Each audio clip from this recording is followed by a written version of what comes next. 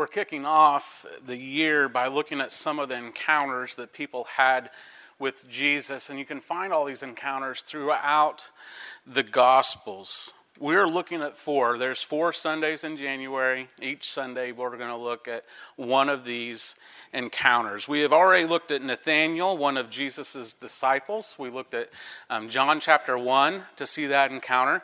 Last week we looked at the madman, or the demon-possessed man, possessed by a ton of demons, thousands maybe even. And we looked at Mark chapter 5 to find that encounter. And that leads us up to this week number 3 of our series, Encounters with Jesus. Now, along with this series is a challenge. I'm challenging each of you to read through one of the Gospels throughout the month of January. And hopefully some of you are doing that. Hopefully all of you are doing that. But if you haven't, there's still time. I mean, what is today, the 20th? So you got 11 more days. You can knock one of them out in 11 days for sure. I believe in you. I believe that you can do this. Now, some of you may have not read through a whole book of the Bible. Maybe you haven't read much of the Bible at all. So Matthew, Mark, Luke, or John, just pick one up and start reading. And through this, I hope that you have an encounter with Jesus, maybe for the first time, or maybe just a fresh encounter again. Today's encounter is a little different than the other ones I've been talking about. This encounter is not with an ordinary person. It's not with a man on the street or a woman on the street. This encounter doesn't have a miracle in it, really. It doesn't have teaching or refuting or debate or anything like that. But this encounter will help us be prepared, and everyone will definitely put it into use. It's a very practical application, one that we all will use over and over again in our lives. Our encounter today is one of the greatest, if not the greatest, showdown in history. It plays out in the wilderness of Palestine. There is no audience, there's no pay-per-view. It's just 2 men out in the wilderness, mano a mano. Now, to get us going this morning, I thought it'd be fun to think of some of the greatest showdowns of our time. And so I thought of movies and sports and different things. In movies, I thought of Rocky Balboa and Apollo Creed. What a great showdown that was in the boxing ring. Luke Skywalker and Darth Vader and The Empire Strikes Back. Godzilla versus King Kong.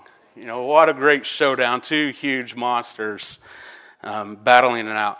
And then pretty much any Marvel movie in the last 5 years is there's always some sort of showdown. And then thinking of sports, there's 2 aspects to this. There's the individual athletes who go at each other and have battles and rivalries, and then there's team sports that have rivalries. But individuals, and this is one of my favorites of all time. And some people wouldn't call this a sport. But when I was a kid, WrestleMania 3 and Andre the Giant and Hulk Hogan, man, that's one of my favorites of all time. And Hulk Hogan body slammed Andre the Giant. No one thought he could do it. Tiger Woods and Phil Mickelson, they just got done doing that challenge, that multi-million-dollar showdown in Vegas.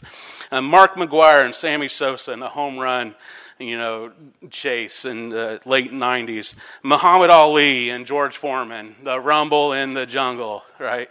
Now, that was before my time, but some of you remember it. Then, thinking of the team aspect, you got the Red Sox and Yankees, the Cubs and Cardinals. Another one from when I was a kid that I just watched the ESPN 30 for 30 on this, the Celtics and Lakers. Ohio State and Michigan. Now, of course, these are just a few of the many examples we could come up with out there, but these don't compare to the showdown we're looking at today. And many of the examples I just shared, the rivalry, the winning and losing goes back and forth between team and team, or athlete and athlete, or person and person. In our showdown today, there's a definite winner, and he's always the winner. It doesn't go back and forth. We find the account of this showdown in Matthew chapter 4, verses 1 through 11. So let's read our text today. I'll be reading from the New International Version. Matthew chapter 4, verses 1 through 11. Then Jesus was led by the Spirit into the wilderness to be tempted by the devil. After fasting 40 days and 40 nights, he was hungry. The tempter came to him and said, "If you are the Son of God, tell these stones to become bread." And Jesus answered, "It is written, man shall not live on bread alone, but on every word that comes from the mouth of God." Then the devil took him to the holy city and had him stand on the highest point of the temple. "If you are the Son of God," he said, "throw yourself down, for it is written, he will command his angels concerning you, and they will lift you up in their hands so that you will not strike your foot against a stone." Jesus answered him, "It is also written, do not put the Lord your God to the test." Again, the devil took him to a very high mountain and showed him all the kingdoms of the world and their splendor. "All this I will give you," he said, "if you will bow down and worship me." And Jesus said to him, "Away from me, Satan, for it is written, worship the Lord your God and serve him only." And the devil left him, and angels came and attended to him. Jesus has this showdown, this encounter with the devil. And like I said, this encounter is different than the others we were looking at. This one is not Jesus healing someone. It's not him showing that he is the Messiah.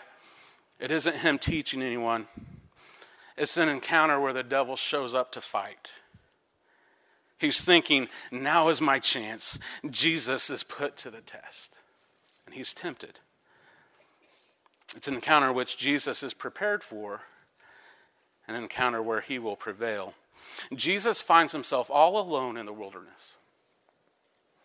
All alone.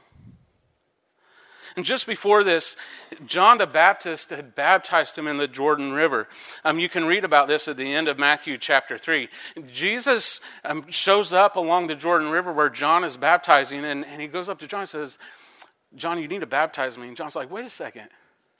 I can't baptize you. You need to baptize me." And Jesus goes, "No, you need to do this. This is what the Father wants." And then John baptizes him, and then something happens that has never happened before at a baptism. John has baptized hundreds, if not thousands of people, and this has never happened before. When Jesus came out of the water, the sky opened up and the Spirit descended on him. And then there was this voice, "This is my Son.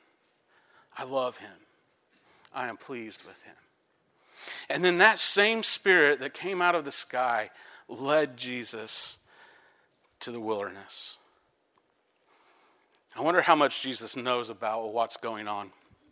As he finds himself standing all alone in the wilderness after this baptism, I wonder if he knows what is about to happen. Now, I think he does. And this is my opinion. But I think that Jesus kind of knows that he's going to be tested. He just has been identified as the Messiah. He's been baptized to follow through on what God wants. He's launching his ministry. He's going to begin spreading, healing people and teaching them and spreading the good news. And I know that he knows Satan is coming. I think he kind of has an idea. He might not know the details. He might not know what it'll look like. But I think he has an idea. He finds himself in the wilderness. Now, the wilderness is not a friendly place. When we think of a wilderness, we might think of like a densely wooded area. Like when I think of the wilderness, I think of like the Midwest where I grew up and walking through the woods, mushroom hunting in the springtime. And like just all these trees, this canopy. Maybe you think of a state park or a national park like Ocala National Forest. And that's not the type of wilderness that we're talking about. This wilderness is dry, it's rocky, it's more like a desert. We don't know the exact location of this place, but Jesus spent 40 days and 40 nights there. If you ever make it to Israel to see all the sights and everything, you will be led to a mountain that's called the Mountain of Temptation, where tourists are taken to say this was the spot that Jesus was tempted. We don't know if that's the spot or not, but that's where they take tourists. So We don't know where this happened, but we know it's not a friendly place. It's not comfortable. It would be, however, where Jesus would face one of the biggest tests of his life. And the timing of this all needs to be brought out too. Jesus just went from this monumental moment of being baptized, of launching his ministry, to being all alone in the wilderness, being tested and tempted by the devil. This isn't uncommon at all. In fact, many of us have that same experience. You see, when we have this monumental moment, this monumental experience of accepting Jesus, of kind of beginning our journey of following him, Satan isn't happy. And it's soon after that moment we find ourselves with maybe one of the biggest tests of our life. I even tell people when I talk to them about accepting Jesus and following him, when we're sitting in my office, I say, Satan's not going to like this. And chances are you're going to find that you're going to be attacked shortly after you make this decision. And I pray for them, and I pray God's protection for them. And some of you have sat in my office and you've heard me say these things, and you've heard me pray that prayer for you. It's because this is common. After we have that monumental moment, we find ourselves maybe all alone in the wilderness, being tempted by the devil. Satan loves to attack right after we have those moments, those breakthroughs. And Jesus just had a moment like this, and now he finds himself all alone in this place. And so he decides to fast. Now, he might be fasting for a couple different reasons. One, he's in the desert. There's probably not much options to eat anyway, so it might as well fast. But I think he's fasting to prepare for this showdown. He's fasting because he knows that Satan is out there somewhere, and eventually he will be there to tempt him. But he's also fasting to stay close to the Father. And all of a sudden, out of nowhere, he sees the devil standing there with a little smirk on his face. And the devil begins in. I'm sure there were no pleasantries at the beginning of this. I'm sure they didn't welcome each other. Say, how you doing? No. It gets right to it. The devil is on a mission. He wants to knock Jesus off course. And Jesus, you see, Jesus was the Messiah, and the devil knew that. The devil thought he could tempt Jesus to take an easy way to showing he's the Messiah. Maybe without all the heartache and trouble, without all the suffering, without the way of the cross. You see, the devil knew that crowds would follow a Messiah who could miraculously provide for them. He knew the crowds would follow a Messiah who would prove to themselves that they were God's chosen one by putting themselves at risk and forcing God to save them. He knew that people would follow a Messiah. He knew that Jesus would one day be King of Kings and Lord of Lords. But maybe he would just take the easy way. The devil was wrong. Jesus restrained himself from falling into these traps, and Jesus knew that God's way was the only way. So when it was all over, angels came and ministered to Jesus and attended to his needs, made sure he ate. And so here we have this encounter, this showdown, and this is what I want to get to today. This is what is going to be so practical for us when we find ourselves face to face with the devil. You see, he wants to have a showdown with us. He wants to destroy us. The apostles warned the early church this, and the warning's still there today. 1 Peter 5:8 says, "Stay alert. Watch out for your great enemy, the devil. He prowls around like a roaring lion looking for someone to devour." And so we need to stay alert. We need to be prepared. And I think we can be prepared for our showdown with the devil by looking at Jesus' showdown with the devil. You see, the devil's clever. He's articulate. He even knows Scripture. And so we need to be prepared because there will be a day when we stand face to face with the devil. So one way to be prepared is by knowing the devil's schemes. The devil, he has these schemes and he uses them over and over again, and we see them in our text today. The schemes the devil used on Jesus are the same schemes he will use on us. And the first is this: he will take advantage of our weakness. He's waiting for us to be at our weakest point. And the devil knows just how hungry Jesus is. He's been fasting 40 days and 40 nights. It appears the devil shows up on day 40. We don't know that for sure, but the text kind of indicates that. I mean, why would he show up on day 1 or 2 or maybe even 3 or 4 the first week? Jesus wouldn't be at his most hungry state. He would wait until he was the weakest. He's going to wait. He's probably just standing there watching, waiting. And he'll do the same to us. Looking back at my life, I know my biggest failures, my biggest sins when I have given into temptation has happened when I've been the weakest. It's happened when I've been tired and exhausted and worn down.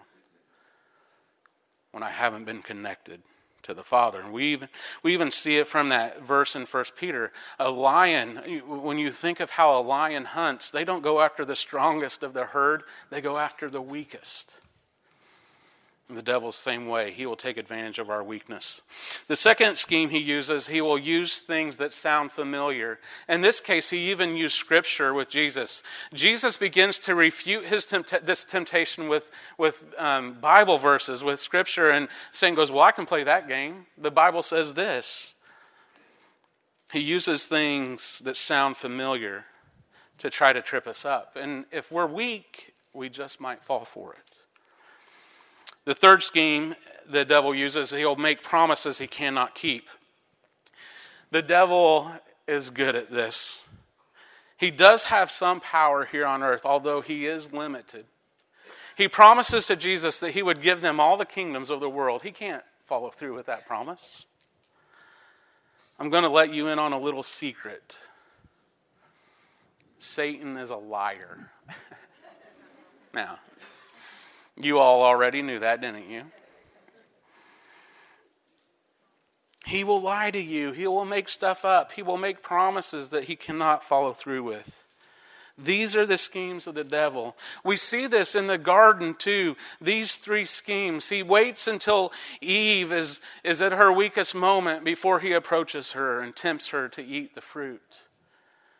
Maybe he's watched Eve look at that tree before, and he knows when she's weak. He uses things that sound familiar. He talks to her about all the other fruit in the garden. And, you surely can have that too. And he makes promises he can't keep. He's like, you surely won't die.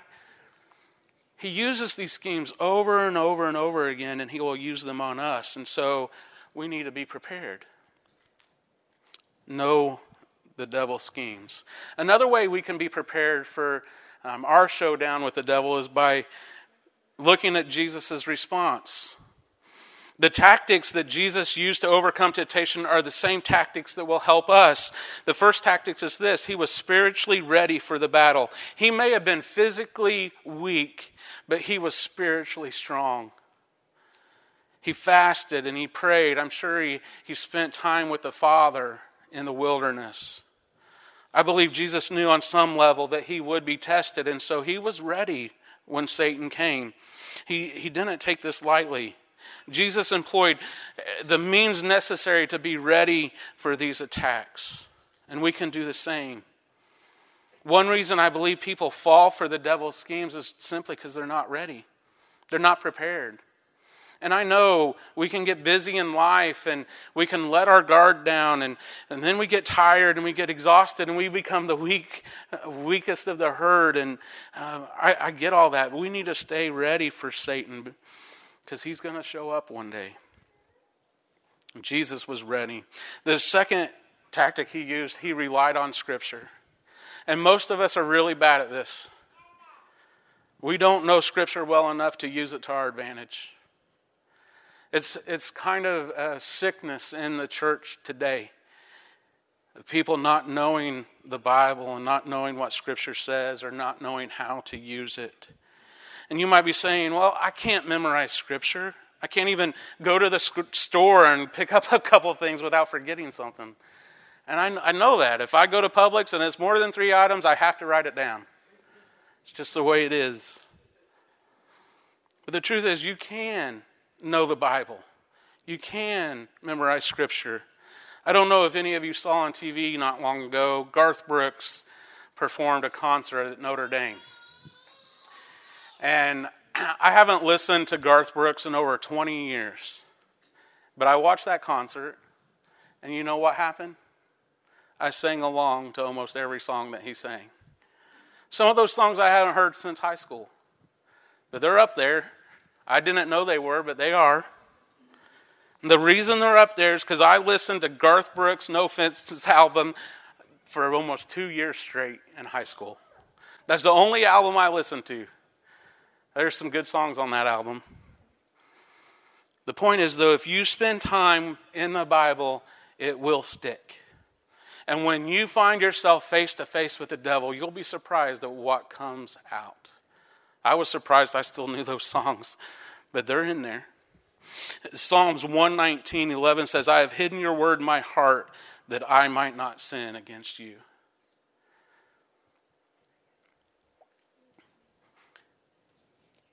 The third tactic that Jesus used is he resisted the devil. He verbally told the devil to leave. I don't know if any of you have ever done this before, but maybe we need to start trying it. Away from me, Satan. Leave me alone. Verbally, say it out loud. And the devil left. Try that sometime. When you're being tempted and you are really struggling, just tell him to hit the road. Get away from me. James 4:7 says, resist the devil and he will flee from you. It doesn't mean he won't come back. He came back to Jesus and tempted him more times. He'll do the same for us. But he will leave in that moment.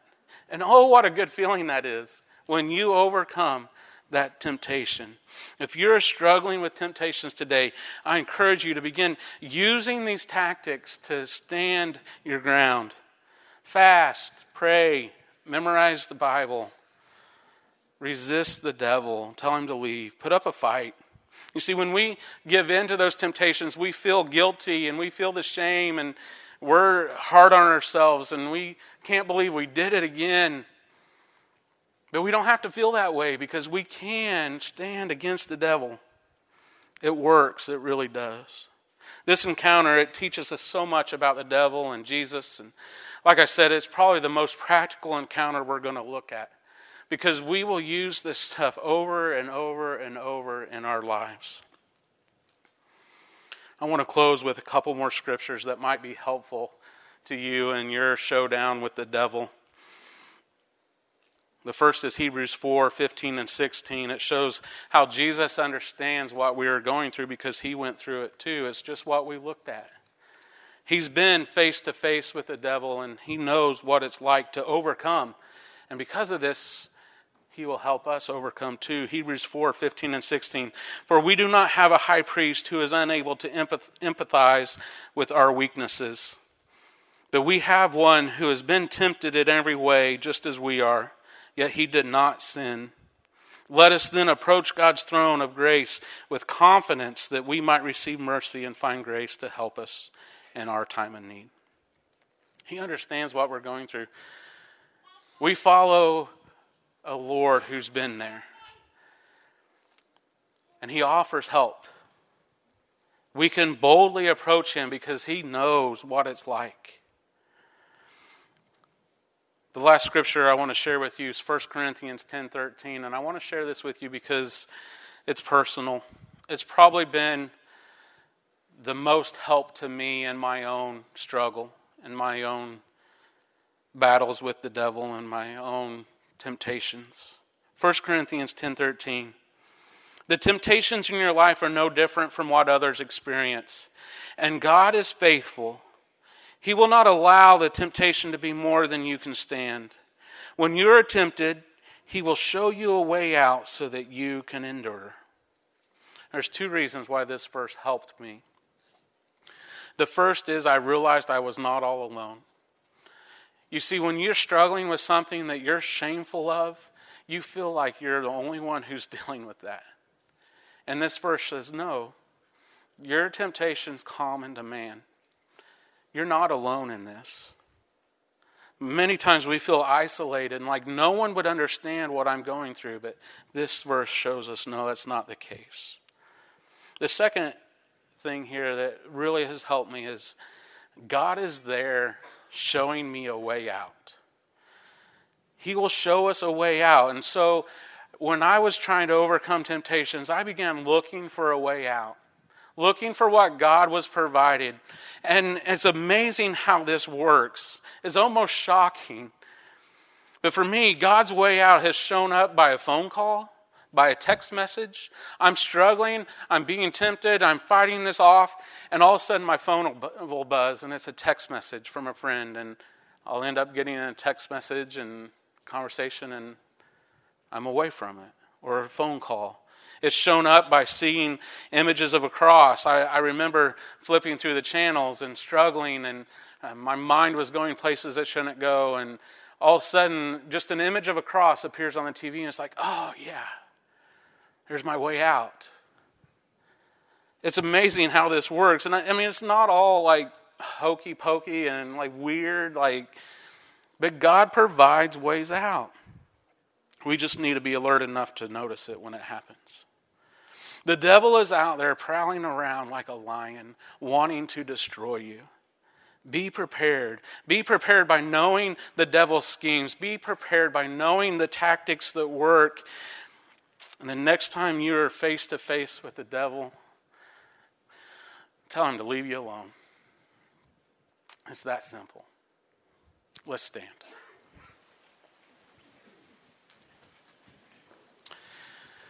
Father, we face temptations every day.